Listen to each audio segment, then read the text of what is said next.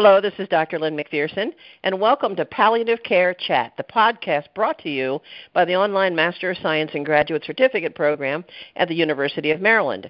I'm very excited to have two guests with me today.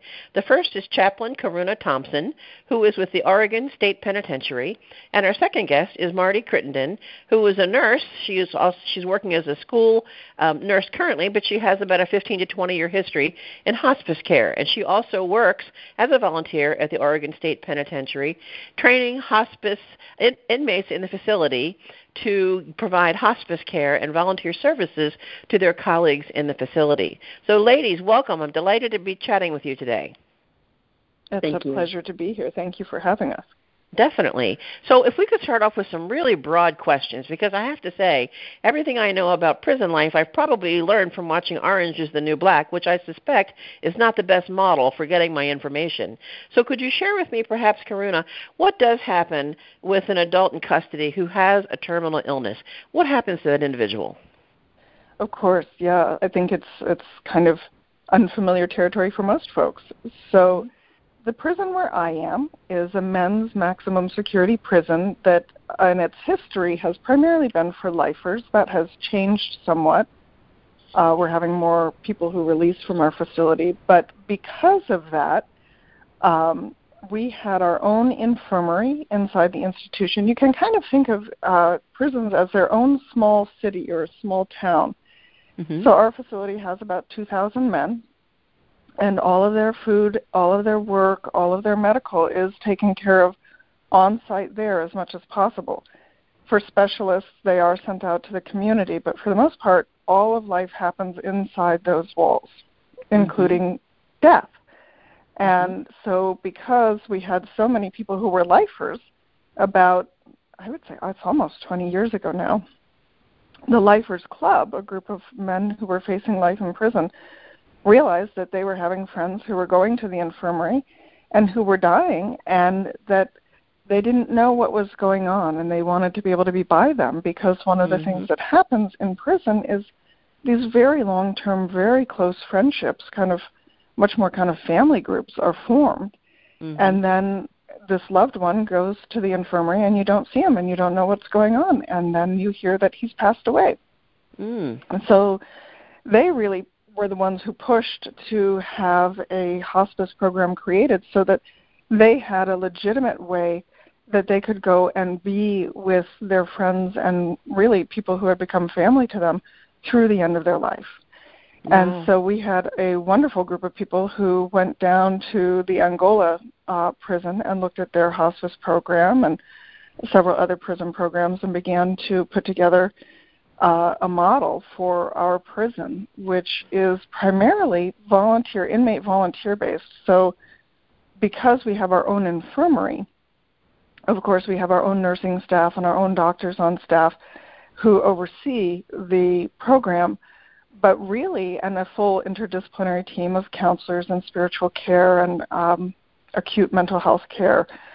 And that meets monthly, but it's really the men, the incarcerated adults, who really carry the show and sit with the people and provide the personal care and provide really the continuity of care for one another. And it's quite a elegant program. And at the end of life, the last 24 hours to 48 hours, the practice has been that nobody dies alone.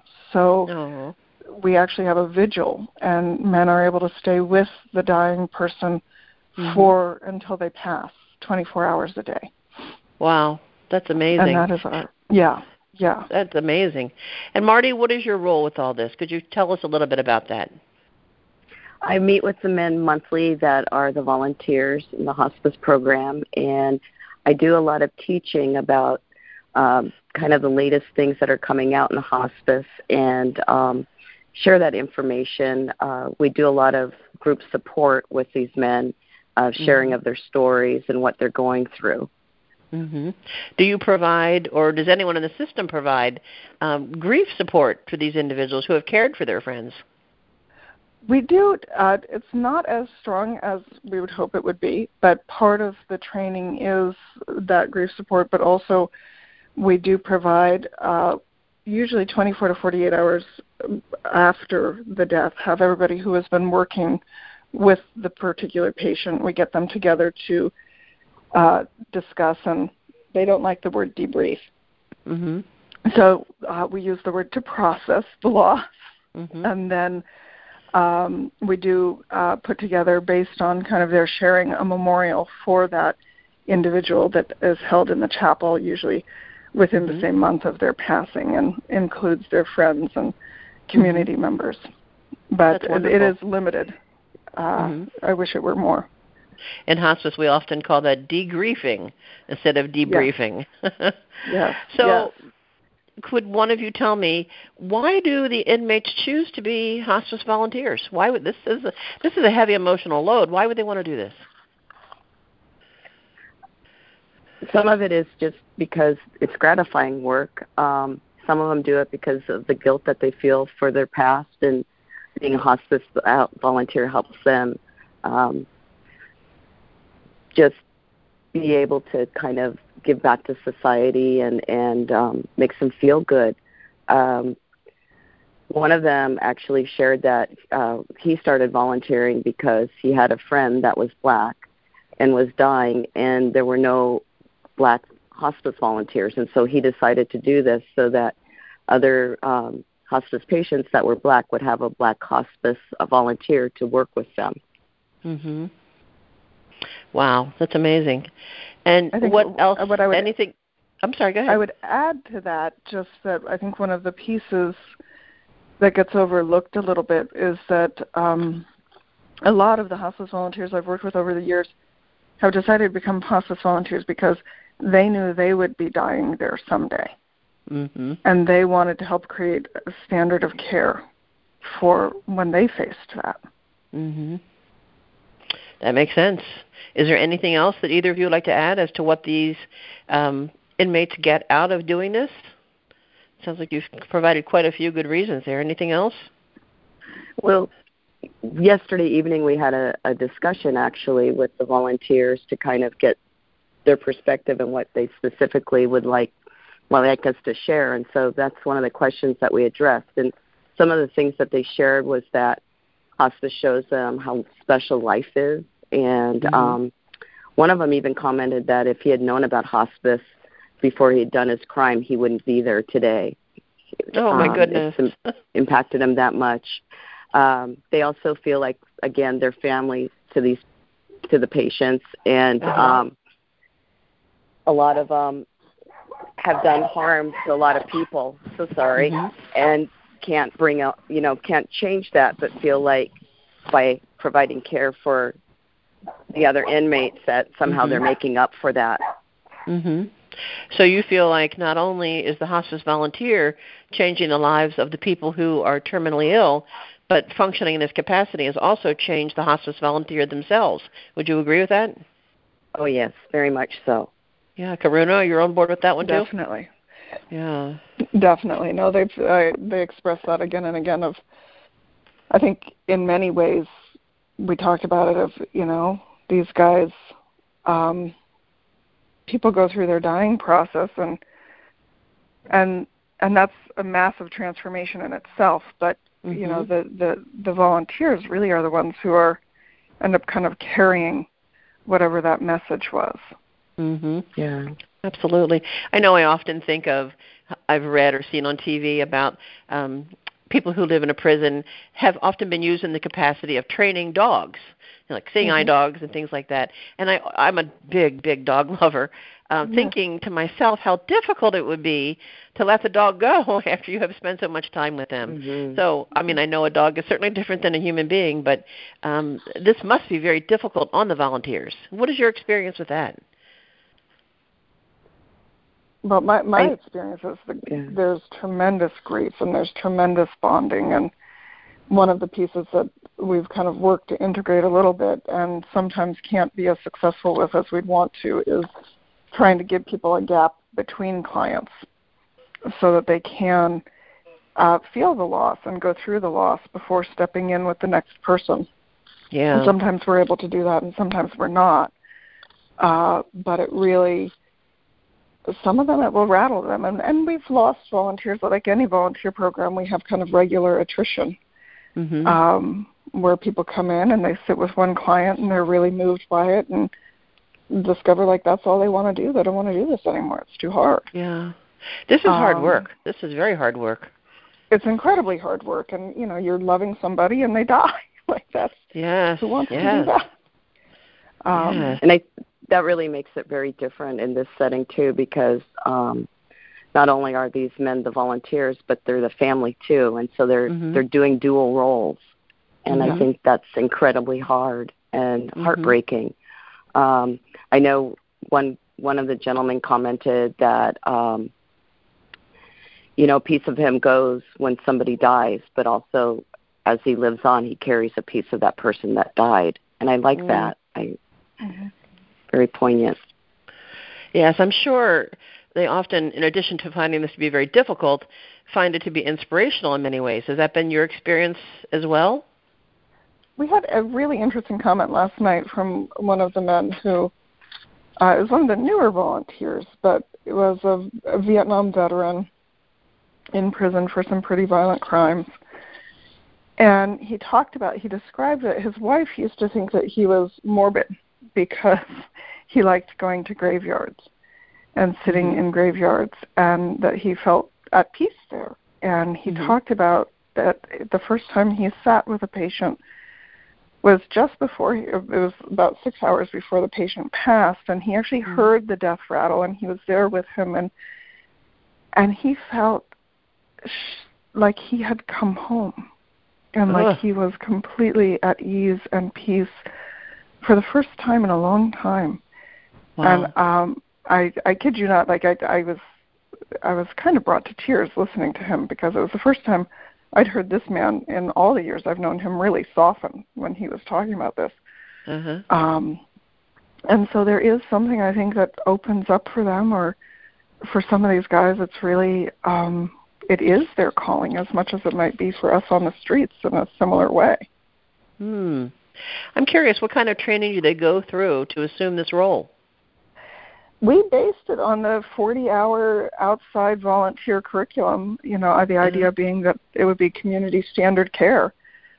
And so they really, they have to jump through the same hoops and go through the same exercises and sit through the same long classroom hours in the middle of the summer, which is never fun, and get rigorously trained, and then have monthly training that continues. It's all kind of palliative care theory, palliative care. They used to be able to provide a lot more, kind of in contrast to community care. They would actually provide a lot of the physical care. Because of safety concerns, that has stopped as much. And so there's more limited physical contact. However, they still are the ones who really know them best. They know when they're in pain. They know when they've had enough, or when they need to have fluids. And I mean, they are just so incredibly attentive to one another. It's remarkable. Now, do they carry this function out? I assume that you spoke of your infirmary, which I guess we would liken to an inpatient hospice. But when you have inmates that are not quite so ill that they need to be in the infirmary, but they still are quite ill, I guess living in the general population, do your volunteers play a role there also? Not at this time. We would like to make that transition, and that's kind of the idea of moving more to the palliative care model. Sure. Unfortunately, a lot of men reject the idea of having hospice care because they have the community model in mind, which means, when you sign that paper, you're no longer going to seek further medical treatment, further curative measures. Right. And in the prison, we don't have to have them sign that. Right. For them to receive hospice care. They can continue fighting and still receive this care. In fact, we're required to provide that care if they want it. So our hospice can kind of function in a very different way, which is why, again, we're looking more towards changing it to a palliative care model. I see. Can these volunteers administer medications, or is that still under the purview of the nurse? No, that is all nursing staff. That's what I figured, and medical staff. Yeah. So if you had to sum it up, both of you, what do you think these hospice inmate volunteers would like our listeners to know about them, end of the day? Mm. Any thoughts? One of them wanted. Yeah. Go ahead, Karuna. Go ahead, Marty. No, you have. Oh, I was just going to say that one of the volunteers had said that they want everybody to know that it's not like a James Cagney movie where they're wearing striped uniforms and are these hateful kind of people, that they want people to know that they're like anybody else. They are compassionate and kind and caring individuals. Mm. Wow. I think that kind of underlines it, just the depth of caring that they have for one another. Yeah. Wow. And we should be so lucky. Yes. Well, ladies, I congratulate you on what sounds like a very successful program under sometimes very trying circumstances. Is there anything else you'd like to share with our listeners before we wrap up? I think that's it. Just mainly that these are real human beings facing real loss and real pain and real illness, and they are doing their best to take care of each other through it. Yeah. Is there anything we can do as a community outside of your system to help? Donations are always welcome. Financial donations, you mean, right? Financial donations, so that we can provide things like not tape machines, but kind of iPod listening machines and those kind of resources, and music and DVDs and those kind of things for the men who are dying. And they would be welcome to contact me, and I can share my contact information if that's helpful or appropriate. What would you like to share with us? Yes. So my contact information, my office phone is 503-373-1350. Again, 503-373-1350. And you can also reach me by post at 2605 State Street, Salem, Oregon, 97301. And that would be attention Chaplain Thompson, care of Oregon State Penitentiary. Wonderful. And if someone did want to send in a check, make it out to Oregon State Penitentiary? Oregon Department of Corrections. And then it would be allocated to the Oregon State Penitentiary Hospice Program. Wonderful. This will be transcribed, so people will be able to read this in case they didn't catch that. Well, ladies, I'm very appreciative of your time and your talent. And Chaplain Karuna, thank you for your dedication in your career. And Marty, for being a volunteer. And just so everyone knows, Marty is actually a student in our online Master of Science program. And I was so taken with some of her posts in her work here in the prison that is just so exceptional. So thank you both so much, and hopefully our paths will cross again. So I would like to thank both of our guests, and I'd like to thank you for listening to the Palliative Care Chat podcast. Again, this is Dr. Lynn McPherson, and this presentation is copyright 2018, University of Maryland. For more information on our completely online Master of Science and graduate certificates in palliative care, or for permission requests regarding this podcast, please visit graduate.umaryland.edu/palliative. Thank you.